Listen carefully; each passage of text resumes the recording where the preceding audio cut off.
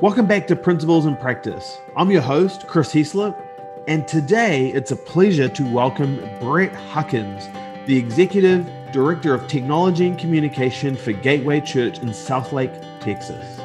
Brett has had a very interesting career journey, originally starting as an assistant editor and now running the entire technology and communication teams at Gateway. In this episode, we're going to dive into Brett's story and what he believes were some of the major milestones and how he handled them on his path to becoming a great executive and leader. Welcome, Brett. Hey, thank you for having me. I'm glad to be here. Hey, well, we're going to dive in. I would love to hear your story and how you ended up at Gateway Church. Well, it was interesting. So I think early on back in the day, I met my wife who was actually the daughter of one of the senior pastors, Pastor Tom Lane, at the church. And so I actually met with him to ask if I could court his daughter. And he's like, so a job though? You might want to have that. So that was how it first all got started. But I came on staff actually 14 years ago. I just celebrated my 14-year anniversary 2 weeks ago. So it's been exciting. But came on staff 14 years ago as a assistant video editor in the film team. That's how I kind of got started, and then been there ever since, kind of doing various things. And so you obviously joined pretty early. I mean, the church was probably pretty small, and how's the church grown over the last 14 years? Man, it's been incredible. Yeah, I don't remember the exact number of people when I came on staff, and we were in the low thousands. It was it grew dynamically. It was a fast growing church, and one of the fastest growing in America for many, many years. But so over the past 14 years, there's been I've seen a lot of growth, a lot of amazing ministry happen, a lot of things. But, right now we're, obviously with the pandemic, we don't measure the in-service attendance as much anymore, but there's a lot of eyeballs, usually around, we estimate about 100,000 eyeballs on us right now. So definitely have seen a lot of growth through that. I started out in the film team and was on that team and ended up leading that team for about 6 years. And then they asked me to come step in and actually lead our entire technology team, which kind of consists of the traditional IT, web development, software development, all those kind of areas. Did that for a few years. And then they asked me to also oversee our communications, like our creative and marketing team. So I did that for about 3 years. And then just as of recently, I'm now overseeing those teams as well as the live production team. So all the teams that actually take to get the service, in-service experiences, and also the external expression of that as it goes out all around the world. So it's pretty fun to be able to work with a team that handles from the start of things, like the foundation core of our infrastructure, to what we're going to say and how we're going to say it, and then how we execute it and deliver it to our campuses and all around the world. So it's kind of a start to finish. It's fun to be in the middle of all of that.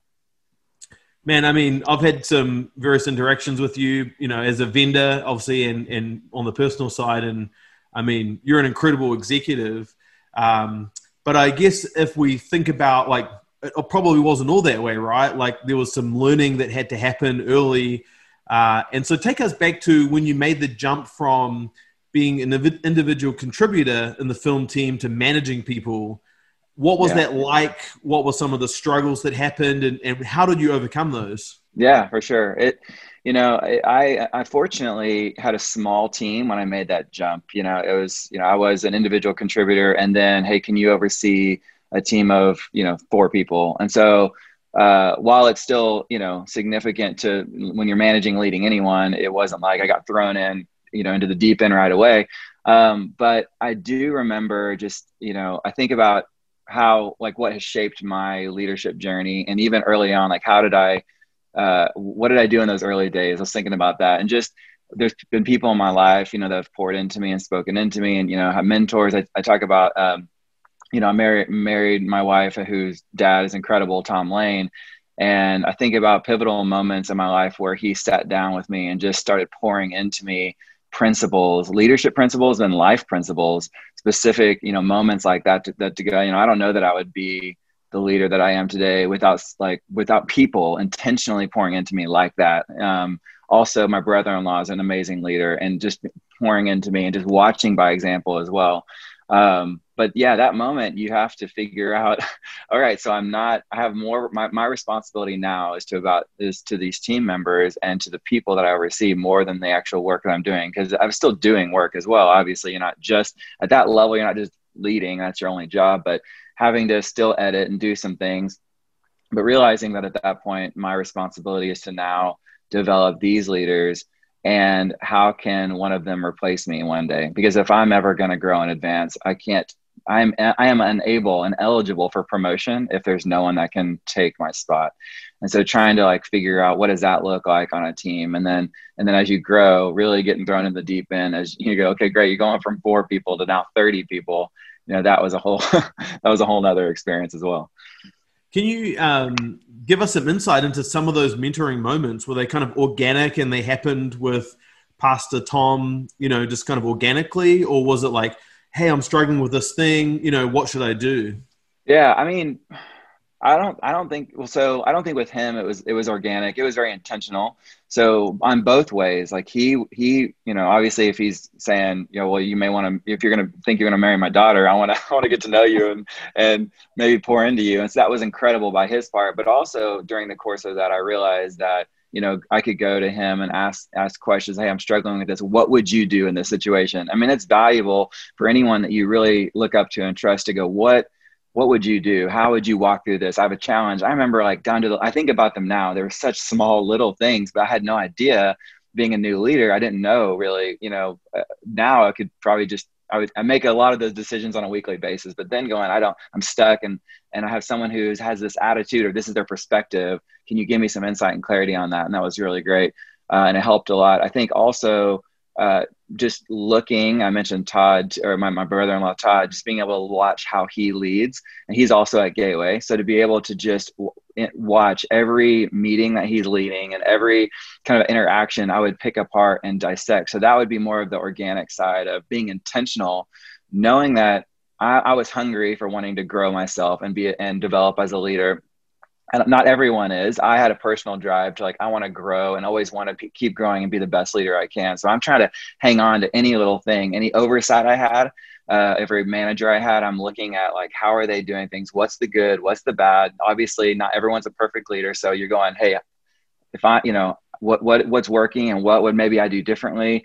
And you're evaluating there. So I think some of it being organic, but then for sure with Tom, there was a lot of intentionality behind that as well. I love that.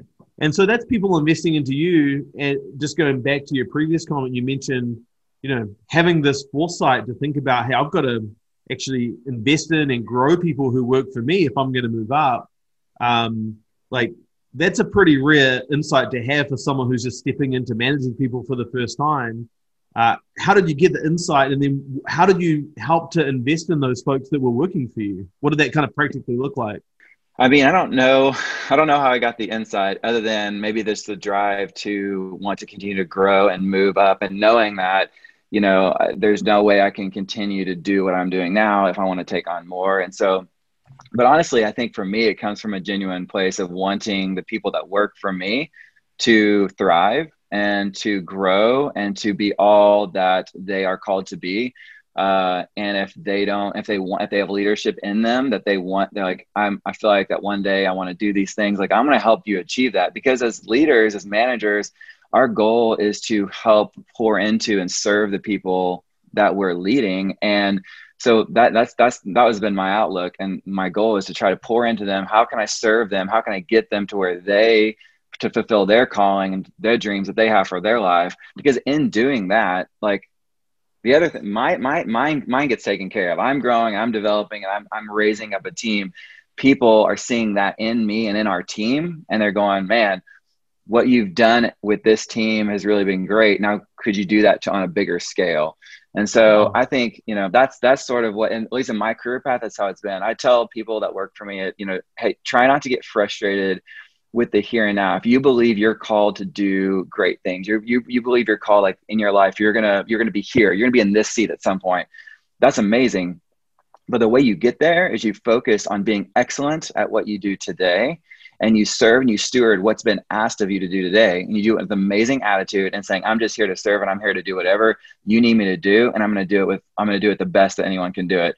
That as a manager, as a boss, you're going to work with that all day long. You're like, yep, if you have that attitude, and those are the people that get promoted. And I feel like that's what I've tried to instill in my team, is that attitude. And that's the posture I've tried to take.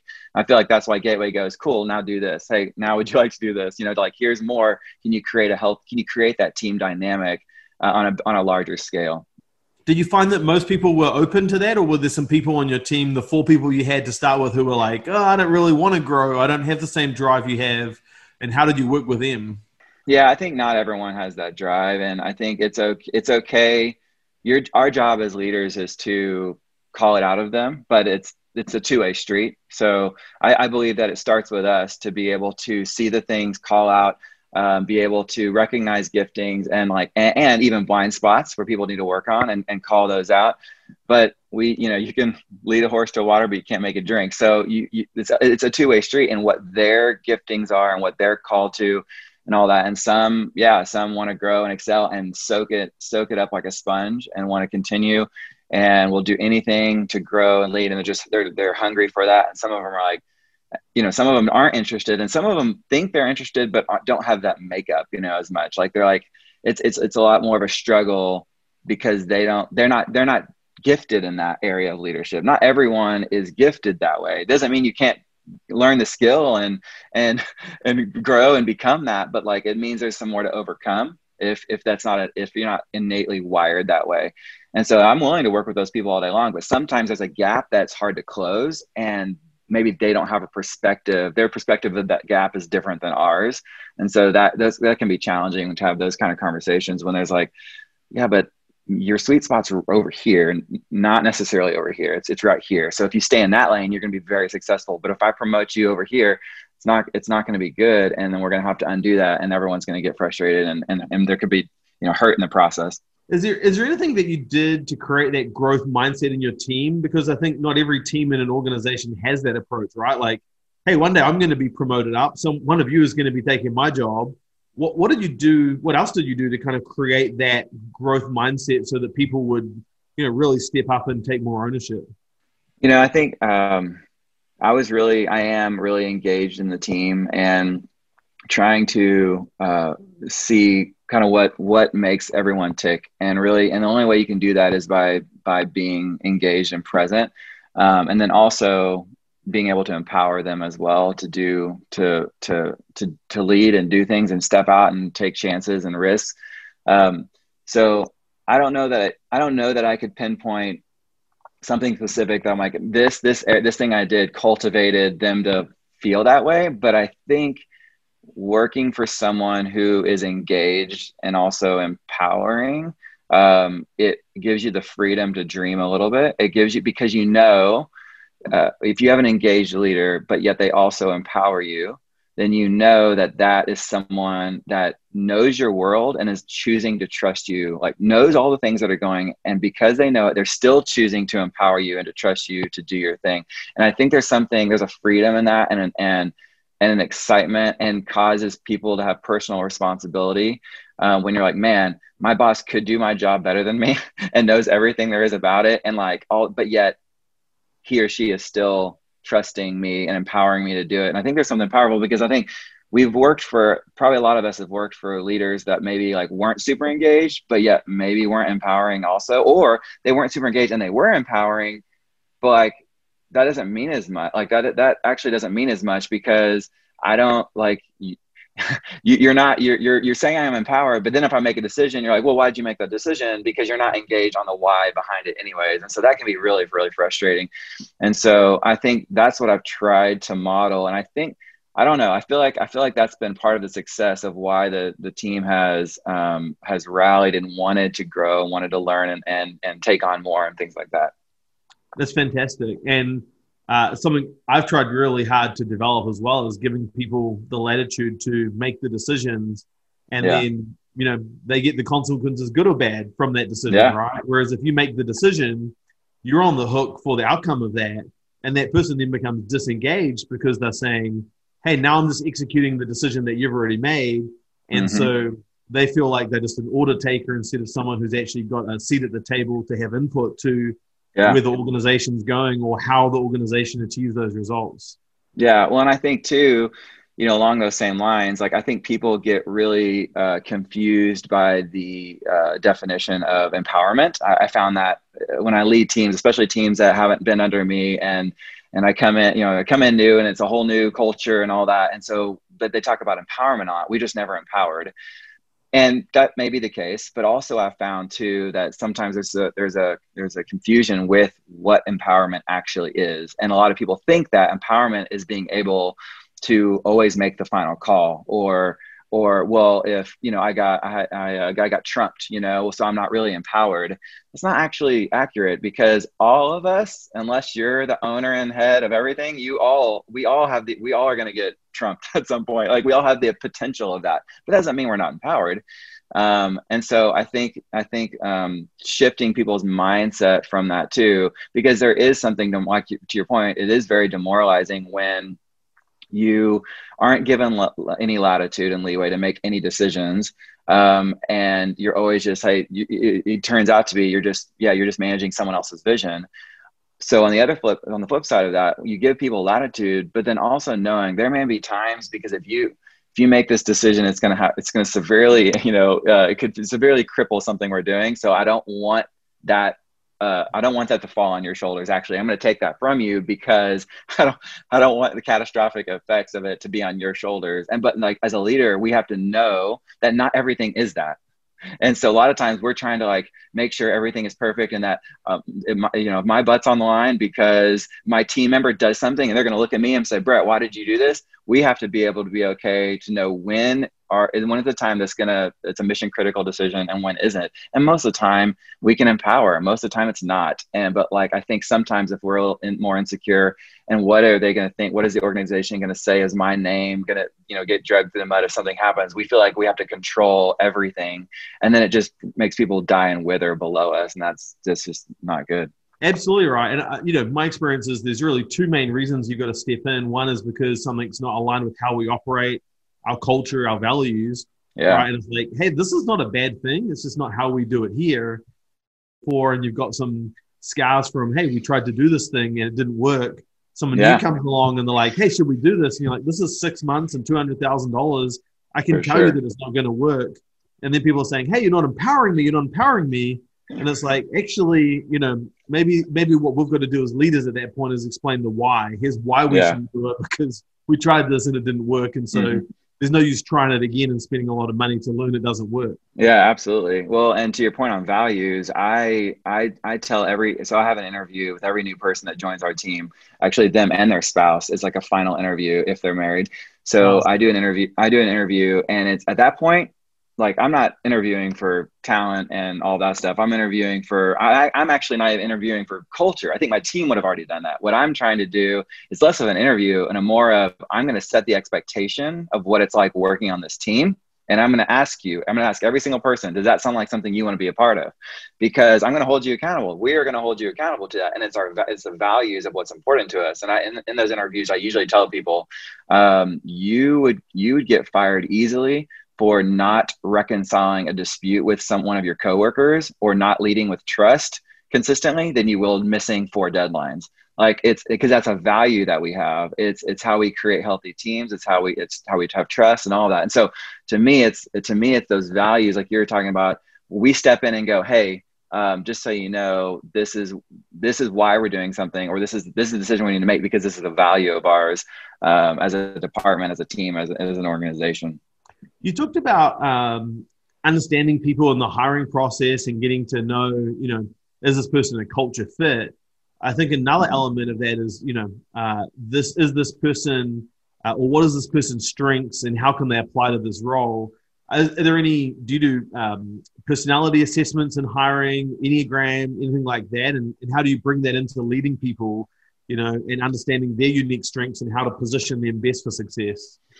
Yeah, we don't currently use it in our hiring. I kind of informally, we do in our interviews, we'll ask, but it's not like a corporate wide thing at Gateway.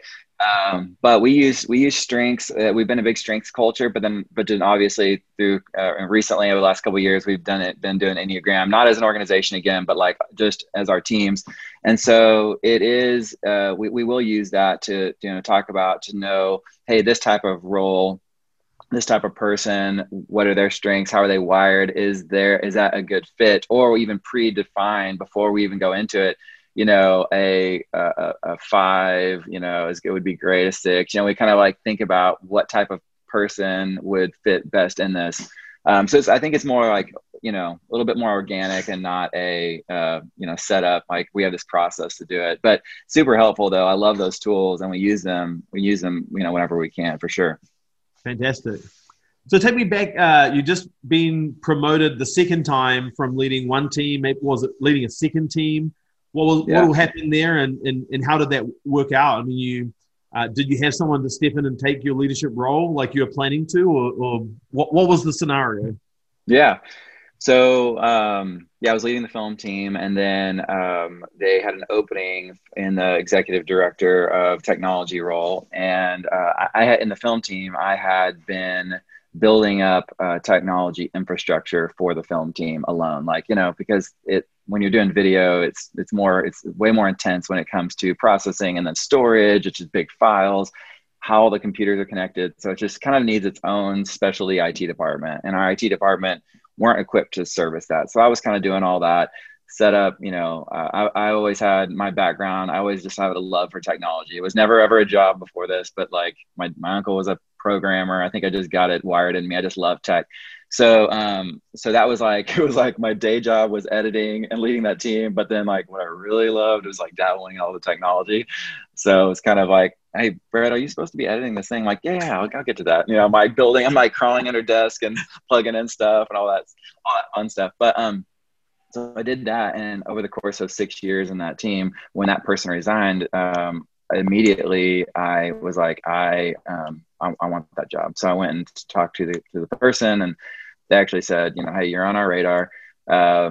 So they offered me the job, and come to find out, the hiring manager was like, yeah, there was no one else on the radar. Like there was no one else that could have done it, which was, it's, I don't know if that's good or bad. Like, I'm like, thanks, we didn't have any other choice. But I think, obviously into talking to them more and seeing what I had done with the small team, and so on the leadership side, but also the technology side, going, okay, it's a jump. And it was a pretty big jump to go from this one little thing to now it's like, great, you're over the entire infrastructure and over all of what we do technology wise for the church. It was crazy. Like that was probably the most pivotal moment, for me and my leadership growth you have to grow up quick when it comes to leadership from being in like the team of 4 or 5 to 30, I think it was what it was. And now you have managers who manage people, and that's all, that's different as well.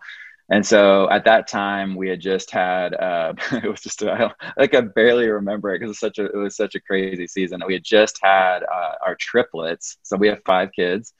And they're 10, 8, and 6 now. But we had just had triplets. And so literally like 2 months before, they were in like NICU for a while, and then now they're home.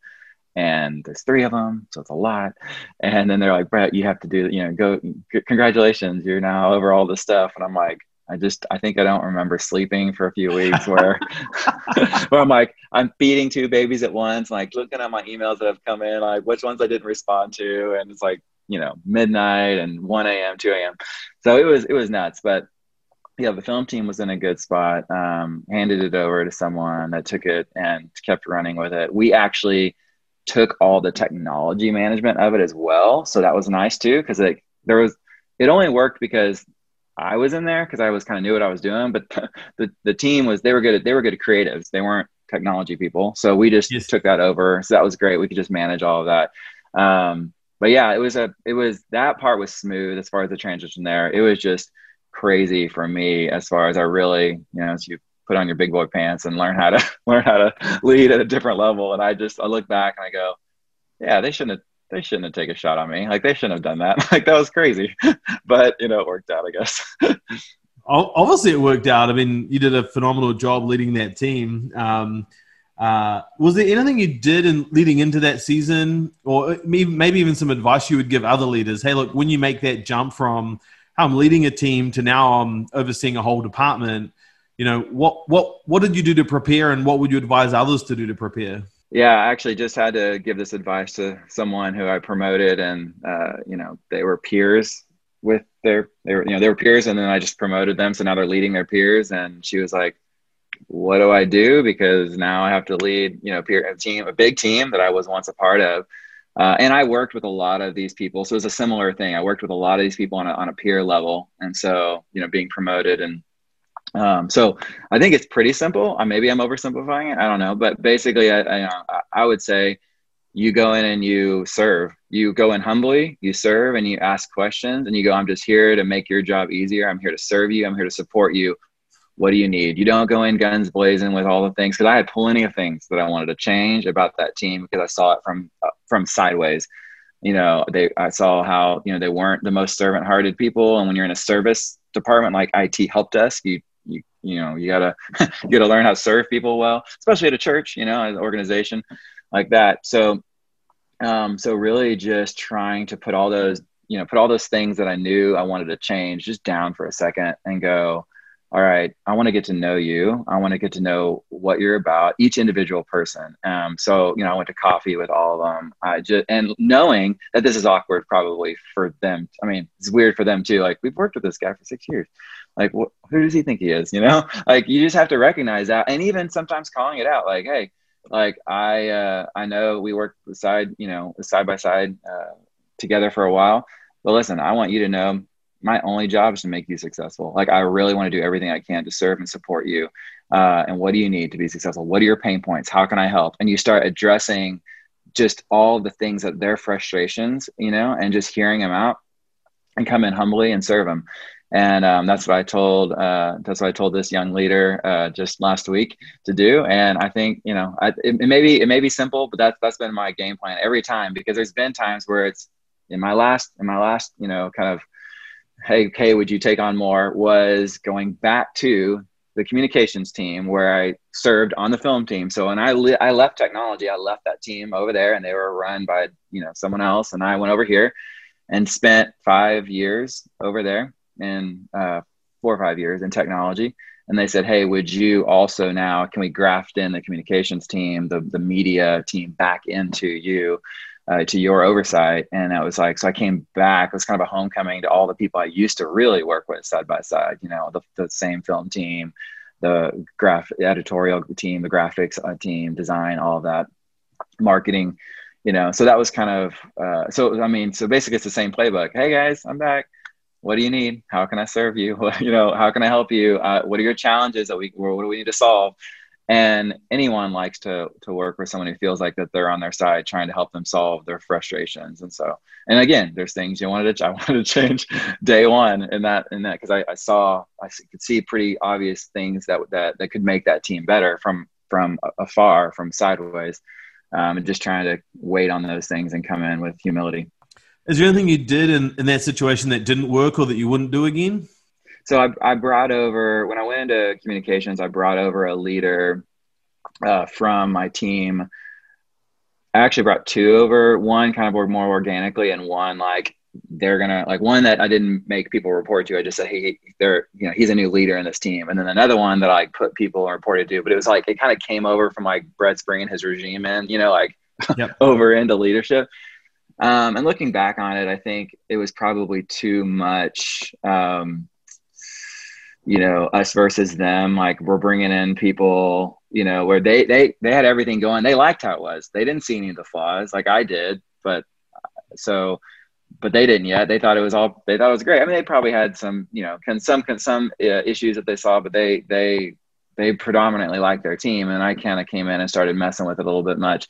So I think potentially bringing in that second person and then putting the people under them right away. I think I might've just moved in too strong with trying to change culture quickly, because I felt like it needed it.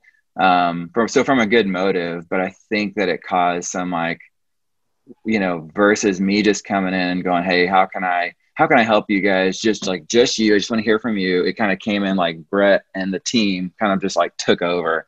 And so I probably would do that differently, in the future. Probably the number one failure mode I've experienced for executives, especially joining a company. And at Pushpay, we had just an incredibly strong culture. And I can think of times we hired people from the outside and they wanted to bring their people with them. And in pretty much every case where they brought their people with them within the first 30 days or 60 days, they didn't come in and say, hey, this servant-hearted approach you were just describing before, like, hey, I want to make you successful. Let me understand what the lay of the land is. Let me have one-to-ones with people. And if you had done that, if these people had done that, they would have clearly seen that bringing the people in from the outside that they had worked with, albeit that it made them comfortable because, they knew their playbook, they knew what they needed to do, it actually was going to get rejected by the organization. Because it's kind of like an organ transplant, right? Like you're putting this new organ in, and if you don't do it correctly, the organism will reject the organ, and then it can be really hard to recover from that. And so in a couple of cases I can think of, the leader came in, they said, we're going to be doing it my way. They didn't take the time to learn and understand exactly what you're saying. They brought their people in, and then, two quarters later, both of those leaders who came in ended up moving on because the culture just didn't ever acclimatize to them or this new regime they wanted to have. And so what you're saying here is just exactly right from what I've experienced as well. Well, and like what's interesting too from my case is that it's not even necessarily from the outside. They were just from a different department, And so I think it applies, both ways, and, either way it's outside, outside the organization or outside the department. Cause, at an organization that's large, it might as well be outside, like if it's these big departments and they are all doing their own things, it still is going to feel like they're coming in from the outside anyways. Exactly. So yeah, it definitely was something I didn't expect. I think I still tried to have the same principles of we are here to serve and help you guys and find out what the pain points. But I think, whenever the thinking, like you touched on it, the thinking is, well, I trust these people, so I'm going to bring them with me to help me. And I think you can to an extent, like depending on what the players are. I mean, because you do need to be around people that can lift your arms up and help support and help you create the culture. Because when you're doing it all by yourself, that's really tough. Because that was like plowing the fields. It was a lot of like plowing in that department for a while until we could like slowly, there was one person I brought in, and then we changed this person's perspective, and it's like you start getting the whole team around the new perspective and the new way, the new culture. And it's not like so counter, because before it was so counterculture. It was just me going, hey guys, we're going to be about the different things. We're going to operate differently. We're going to think differently. And it's hard to do it by yourself. So I understand why people want to bring their people in, but like, you just have to be aware of the impacts it would have. Like you mentioned, I totally agree, because I experienced that as well. Talk to me about so now you're an executive basically overseeing, two different departments. Were there any kind of weekly routines you had? Did you do weekly stand-ups? Did you do one-to-ones? Did you do skip level lunches? I mean, there's all of these tools in an executive's tool belt. Which ones did you kind of do and why?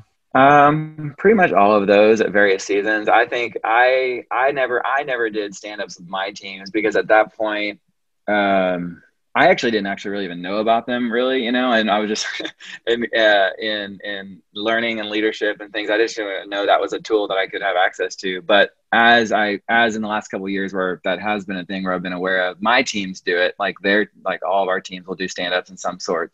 But we have gone through seasons where it's either weekly one-on-ones or every other week one-on-ones, but there's definitely an intentionality there. And I think one of the most important things is to prioritize those and to try not to skip them. Or if you have to move them, then move them. Don't just skip it.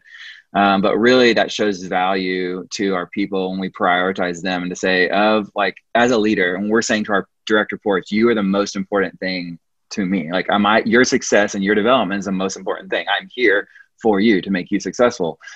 But if we constantly are moving those around or missing or skipping them, that actually is saying the exact opposites. Our actions are undermining what we're actually saying. And so super important there.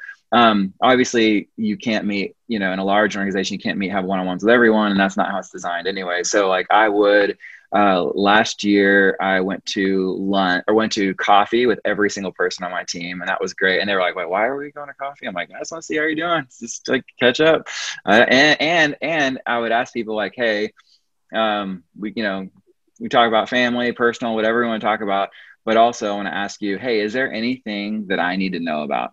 I would ask every single person that, because I want to give them an opportunity to share. Some people are gonna be like, "No, everything's good." And like, even if some people aren't going to share, but I want you to always know that you've had an opportunity to share with the boss, what's on your heart, what's on your mind, what's going on. So, hey, is there anything that I don't know? Because I tell them I'm only as good as the information that's coming back up to me. And my direct reports are going to be like, "Yeah, everything's great. It's fine." Was there anything that came out of that was surprising? Did someone say, "Hey, Jim over here, I mean, he turns up at 10 o'clock and, I'm working here at early." I don't know. I mean, was there any examples of stuff that came out of it? I mean, I've heard of stuff before where I've done the skip levels and someone on the team's like, "Hey, I actually have to run to the other side of the building to get my printing done." And, might have been an accountant or something. And it's like, can we get a printer? I'm like, $100 printer? Like, yeah. I mean, so we got them $100 printer, and then, think of the goodwill that existed from that accountant because we just spent the $100 to buy them something. Was there anything that you can think of that came out of that? Man, I've been trying to rack my brain while you were talking. I don't think there was actually, when you gave that example, it made me think like there was nothing major leadership wise, because I try to stay pretty engaged with my leaders, and I try to stay and then skip level, I try to stay pretty engaged with those people, like where I'm like, and my leaders know, like, you have to be open-handed if you work for me. You're not going to be like, "Wait, why is Brett talking to my person?" And so you have to welcome it actually. Like, "Yeah, we're great. Hey, Katie, if you need to talk to Brett about anything and that's a level down, like, feel free. Like, that's great. I'm here for you. If you need to talk to Brett though, go for it." And Brett my door is always open, and they know that as well. So I try to create that culture, but actually, as you were talking about it more, I can't think of a specific something like the printer, but like, I feel like a lot of those things where it was like, it wasn't major leadership things. It was like, if we just had maybe like a Keurig over here, that would be really cool, because we're having to, you're like, whatever it is. I'm like, no, that's what I need to know about. Great. I'll take those any day. Or I think it's confusing because we have these two Slack channels and it doesn't make sense. Why, do you think we could combine those? I'm like, yeah, it's a great idea. Like, let's do it, so they feel heard. And for me, it's like such low hanging fruit and easy to do. And it wasn't anything major, but I think those things, and it's funny, like I'm wanting to know, like, tell me what's really wrong, like tell me what's going on. And they're like, "No, everything's great, but like there's annoyance over here." I'm like, "Oh, well, yeah, we can fix that." And they're like, "It's you're amazing." I'm like, cool, that's all it takes. I love it. So yeah, there were some of those things that came out of it, and that was great. And so we did kind of try to do some coffees, and then I also tried to take teams out, like to lunch to go, here's the design team, here's the film team. And so as a team, I want to hear, hey, how do you think things are going? How do you think how the dynamic of your team, or is there any friction with other teams that, you're experiencing right now, and how can I help? So I try to like do those little tiers of things of how I can stay engaged with what's going on. So you talked about engagement, like doing these as engagement. For me as a leader, the two things I think about is my team engaged? The second one is, are they growing? And you talked a lot about how you personally grew. Is there anything you do to try and create that growth-oriented culture in your team? I mean, one thing we do at Leader is we have a CEO book club. So if you want any kind of book that's going to help you in your role, we're going to buy it for you. And there's people like, well, we spend whatever thousands of dollars a year buying books, but I'm like, look, if someone can't get an ROI on a $15 book, then we're doing it wrong. Do you have any examples of things you implemented? Maybe you send people to seminars, maybe you send them videos all the time. How do you create that growth culture?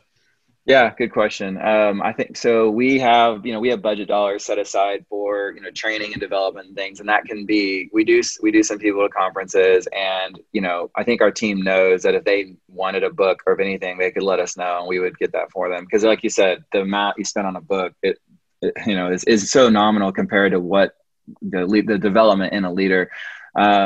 So yeah, we do those things. I think also, we do the, subscriptions for services. So like some of our, our devs, like, can we get a subscription to, the Udemy and things like that, like online learning tools. I think one thing that so really what we're trying to do is provide tools in their tool belt to help them grow. And then it's up to them whether they're going to use that tool. But I know for me as a leader, I'm trying to like amass tools, and I'm more naturally wired that way, like we talked about, but other people maybe not. So here's some suggestions. Here's some things you can do. I think the other thing that we do, it's not necessarily down the same vein you're saying with these type of tools, but it is something intentional in our culture, and then probably in a lot of cultures too, but like really trying to give feedback.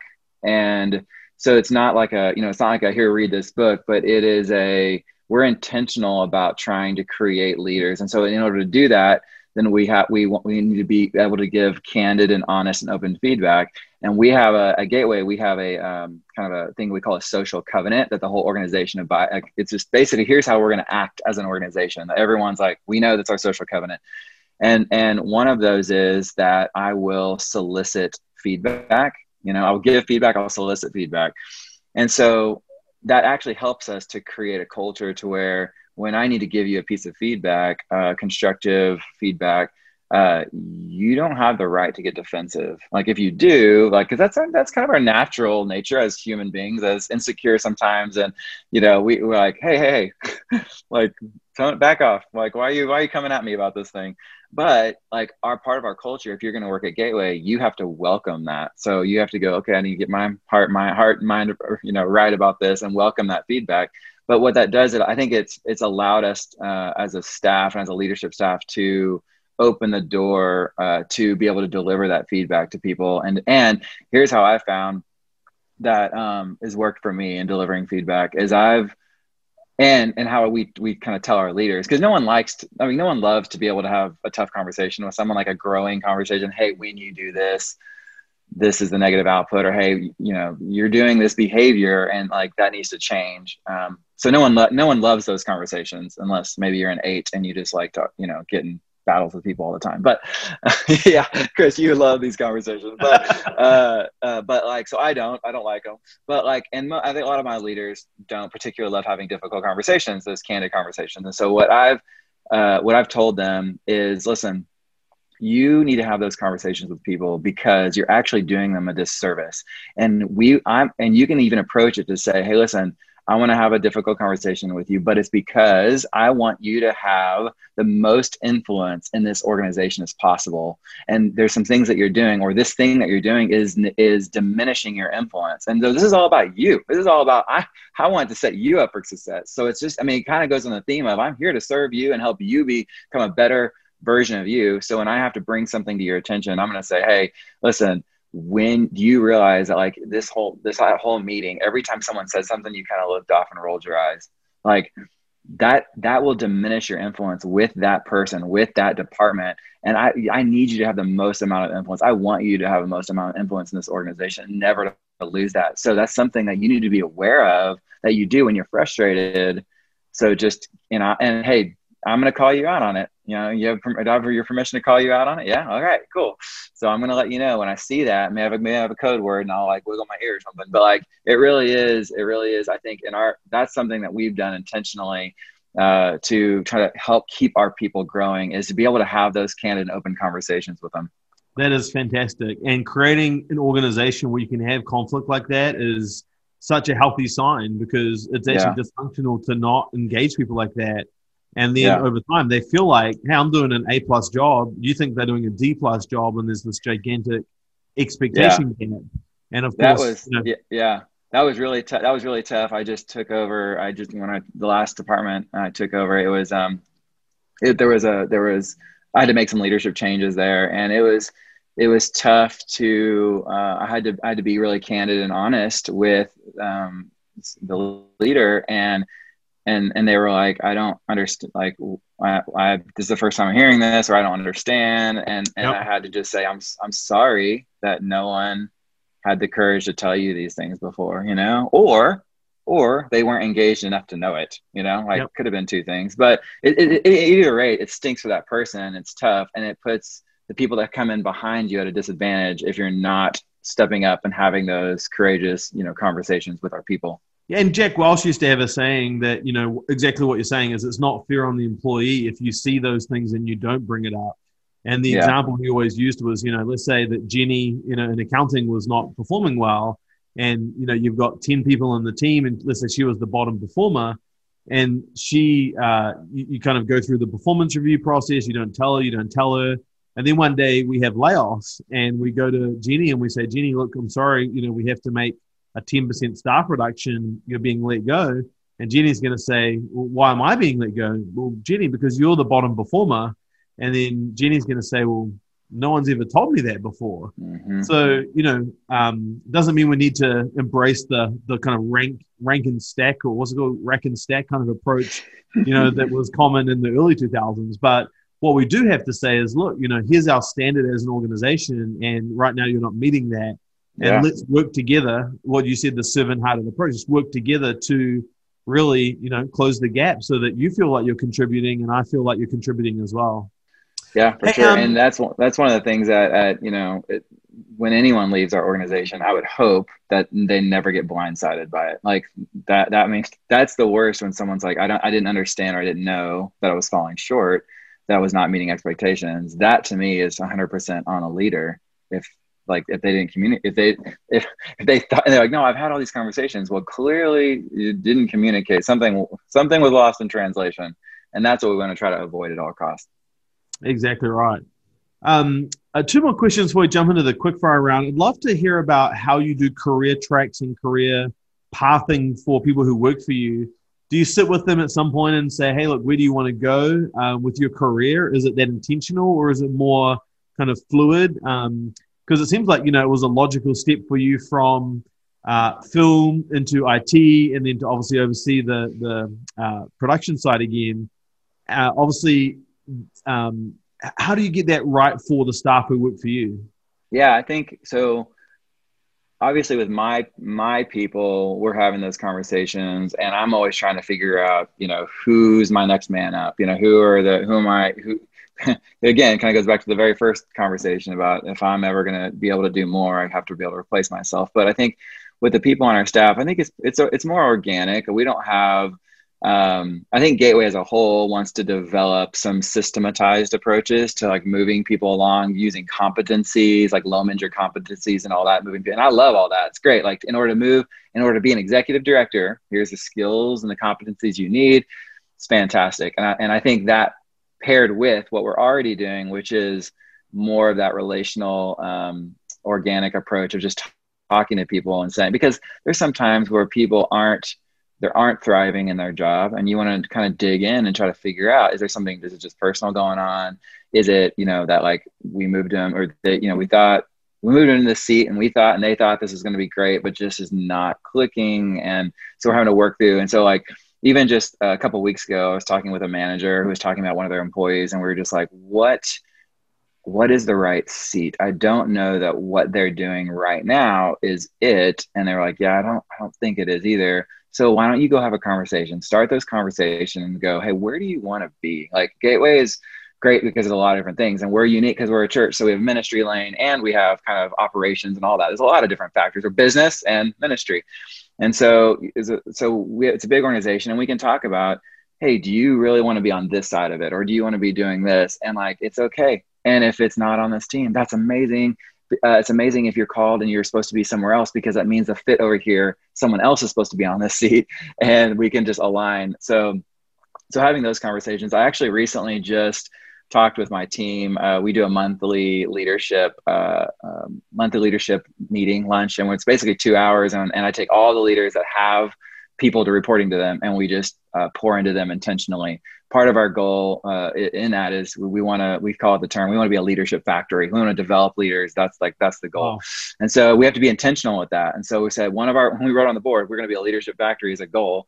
Okay, what does that mean? How are we going to do that? So we have to be intentional. And so one of these is this monthly lunch. And so this kind of analogy just came to me in the moment.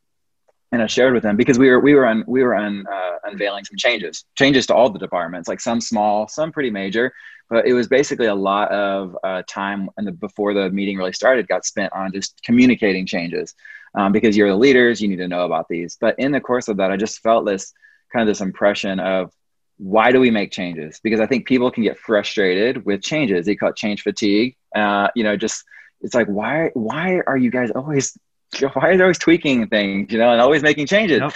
And so I said, here's the deal. Like, here's what you got to understand.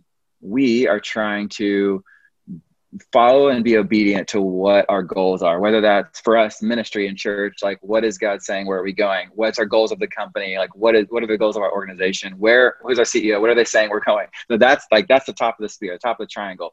But then on one leg of the triangle, we have the organizational structure and just how it's all organized, where everyone sits, like all that, the goals of maybe the departments.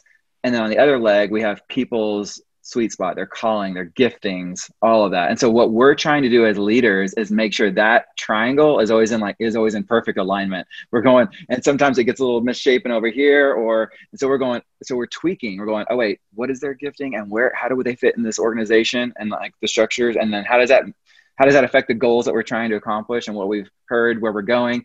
And we're like, we're tweaking with that.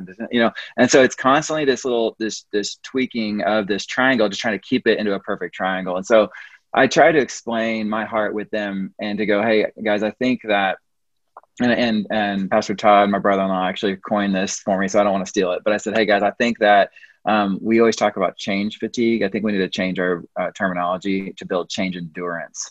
Because if we're a growing and dynamic organization, change is inevitable. So we can't be frustrated with change. We have to learn to embrace it and get change endurance instead of the fatigue.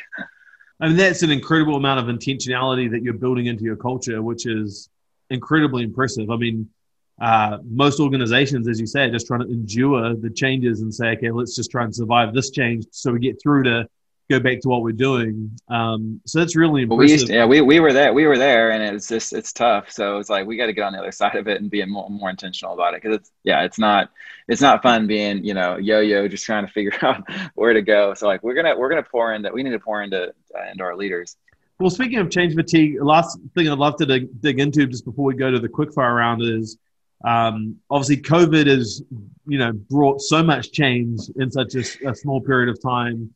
And I think even for you personally as a leader now, really, engaging in boardroom conversations more and understanding how the organization operates at a higher level, maybe just take me through what are some of the changes that COVID has meant for you, for Gateway, because I think it's just, it's changed a lot of how you operate.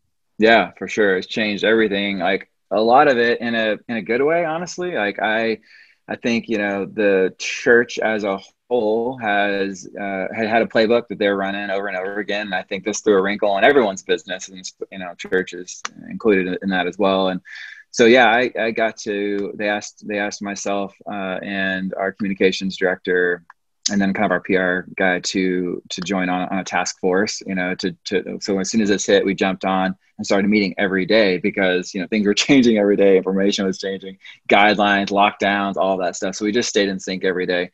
And that was really cool to be a part of and to see, at another, like you said, at a higher level of leadership with kind of all the strategic team, the people in the room making all the calls. It was great to be in sync with our leaders tightly for our organization. But we pivoted, to online, obviously, like everyone else did. But one of the cool things that we did early on, probably within like week 2, was that we sent a text message out to all of our people in our database from their campus pastors. So, hi, this is Derek, wanted to reach out and see if you're okay. Please let us know if you need anything. And we had all of our campuses and all of our staff just there responding to people. And it was, I still hear when people say, man, you sent me that text message, like it meant so much. And then we went and we personally called 130,000 people in our database. And we worked through those over a month probably and just called every single person. So when I say there's things about it that I loved that's come out of it is I feel like personal touch, like a big organization, a big church can be can sometimes function as this big behemoth thing and forget that like we're really just here to serve people and to help people, whether you're a church or a business, like you're trying to help serve, meet a need and help serve a problem, help a problem and serve people. And so being able to get back to really doing personal ministry for us as a church was incredible. We also kind of spun up quickly services for other demographics that we didn't have. So we spun up like 3 different kids services based on age group. And we also pivoted and created a whole Spanish service as well. So like in a matter of weeks, we created all this new content that we didn't have, and we're still doing them to this day. So when I say that like COVID hit and changed everything about what we did, I think it actually did us a service, and we could get rid of an old model maybe, or like get rid of parts of an old model and really infuse new ways into how to really reach people and pastor and love and serve people. That we were just so stuck in like these event modes. And when you can't do events, you're going, well, now I don't know how to be a church. Well, church was not about events. Like it was never about, let me put on this thing and you come and like get from us. Like we need to go out to you, and we want to go out and meet your needs. And that's where I feel like we've really shined as an organization over the last few months. It's like we've been trying to go out and we did feed people at the hospitals, like once or twice a week, providing food for people, doing prayer events at hospitals. We had nights of worship where we did drive-in nights of worship, all these things, just trying to like create things out in the community. So I've been really proud of that. And it's been cool to see our organization kind of shift and put a re-emphasis on how do we meet the needs of people in our congregation. So it's been pretty incredible. And you also had done implemented some projects before COVID hit that allowed you to scale. Slack in across, all of the staff. You put a new phone system in so that people could work from home. Yeah. I mean, was it? We were ready. We were ready for it, not really knowing that we were doing that. I mean, I was doing it because I was trying to all of what we were doing is try to be scalable. So we want to launch campuses. We have a campus in Wyoming. This is our first one out of the state. And so you have to think differently when you're not all connected by the same, network lines right there. You just gotta think differently. So yeah, we had the organization on Slack. We had moved to a cloud-based phone system. We had, implemented Zoom, like literally probably 6 months before we had switched over to Zoom, which is a way more reliable platform than what we were using before. But then getting people into that, even the culture of using these tools. So that's a whole nother thing. Just to like sign the contract and say, hey, we have it available is one thing. We had started those kind of grassroots approach of like, hey, when you do a meeting invite, include a Zoom link, because don't expect everyone to come drive to you. Like, yeah, it's, and some people did, Well, then guess what?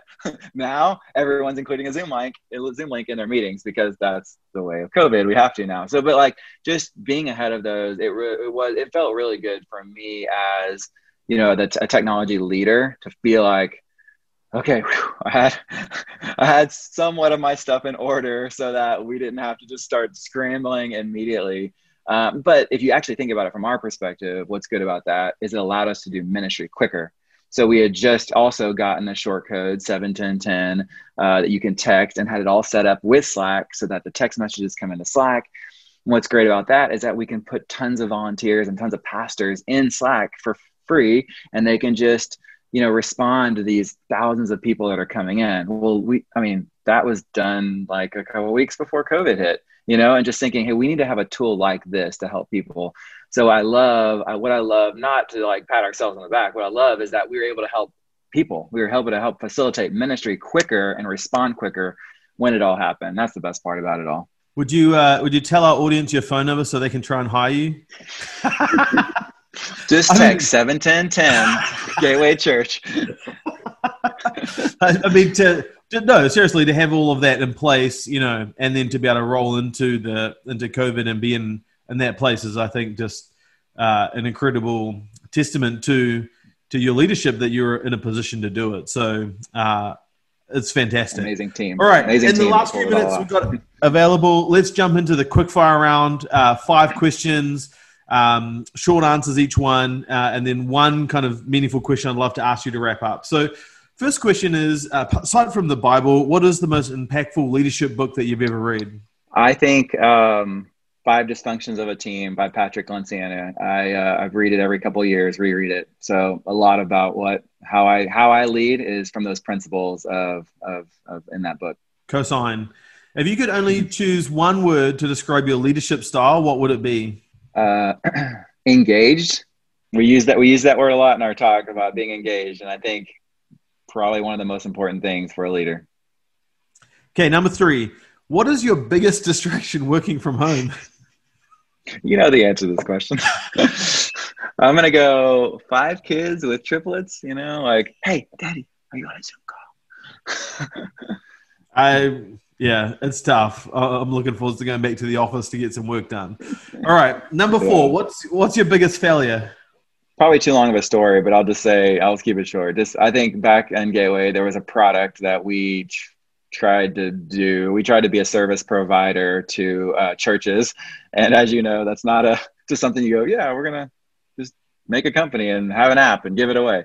So I think that that experience was, although it wasn't squarely on my shoulders, I definitely should have. There's parts where I could have led that situation better and not let it go down the road it went down, or pulled the plug quicker on it, voiced my concerns quicker. If I summarize it, would it be trying to do something that's outside of your core competency? 100%. Yep. Thank you. Okay, last question, and feel free to take a little longer on this one to kind of wrap up our interview. I just have a philosophy that people often sometimes forget all of the work, the accolades, and all of that. 20, 30 years from now, people are going to remember how you made them feel. So tell us a time that someone believed in you when maybe they shouldn't have. I feel like that's every step along the way in my career. But no, I think about that moment of going from the small team to 30 people. And I think, I felt like I could do it, but I mean, there was so much I didn't know, but definitely our leadership took a chance on me, a kid, to now oversee most of the people who are older than me, and so they definitely took a chance on me, my age, my experience, all of that. And just to stepping in that role. So I think about that often, honestly, when I'm mulling over decisions and I'm going, oh man, I think they may have what it takes, but oh gosh, they're only 26 or they're only, or whatever you're like, oh man, they've only been doing this for 2 years or whatever it is. And I honestly think back to go, someone believed in me to take a chance on me. They saw something in me. So what is it that I'm seeing in this person? What is that thing that's drawing me to it to go, just let me have a chance to coach them. Let me there's something there and I can coach that up. And so I do think back to that moment when my life was crazy and I didn't know really what I was doing. And they said, I believe in you. I feel like you have what it takes. And had that not happened, I don't know where I'd be. So I'm super grateful for that. And think about all the people, years from now who are going to come back and say, hey, Brett believed in me and it made a huge difference. Well, I think I told you this the other day, but, having my 14-year anniversary celebrated, one of my direct reports was, super kind and posted in our team Slack channel, hey, we're not going to let the day go by without, letting everyone know. He wouldn't want you to know, but it's Brett's, anniversary. So, hey, let's tell him how much, he means to us. And they just, started coming in. I'm like, I can't look at that. I can't look at those right now. We went to dinner and I had my wife, can you just read them? I just want to, I'm ready to absorb. And I'm just, got really emotional. And I posted back to the team just saying thank you. But I said, it's it really is like a sweet time capsule. Because as a leader, you try to do your best every day. You get it wrong sometimes, you make mistakes, but you're trying to do these principles that you believe in. And you're trying to serve others, and you're trying to call them and believe the best. And you try to fight for unity. You're contending for unity, and want to see great results. And you really want to see people elevated and go past yourself. And so you're doing all these things. You're doing the hard work day in and day out. You don't really get to see it. And so what was cool about that is getting a little, a time capsule and a glimpse of all the hard work over the last 14 years. Here's some of the here's just some of the wins. And like, I wouldn't have been, thank you for calling me and asking me to come. Thank you for asking me to step up, like pouring into me and being intentional about that. And it just was a cool reminder that what we do matters and that it's affecting people and it's important. And so I had a really good week a couple weeks ago, just being able to glean in all that and remember the goodness over the last 14 years. And that's what leadership is, right? Is leading people at the end of the day. So, well, what a phenomenal note to end on, Brett. I just want to say thank you for making the time for this. I know this has been, I've got pages of notes here I want to go and implement straight away, but thank you so much for making the time to share with us your experience. And our audience is going to find this incredibly helpful. Awesome. Well, thank you so much, Chris. I love what you guys are doing at Leader, and I'm excited that you're helping people as well develop in their leadership. So thank you for having me. It was truly an honor. I'm glad to be here anytime. Thanks for joining us today, and we'll see you next time on Principles in Practice. Don't forget to check out the links in the description below for some free downloadable resources and to get more information about Brett and Gateway Church. And while you're there, feel free to hit that like button, share, and subscribe to stay up to date with all of our new content. We'll see you next time.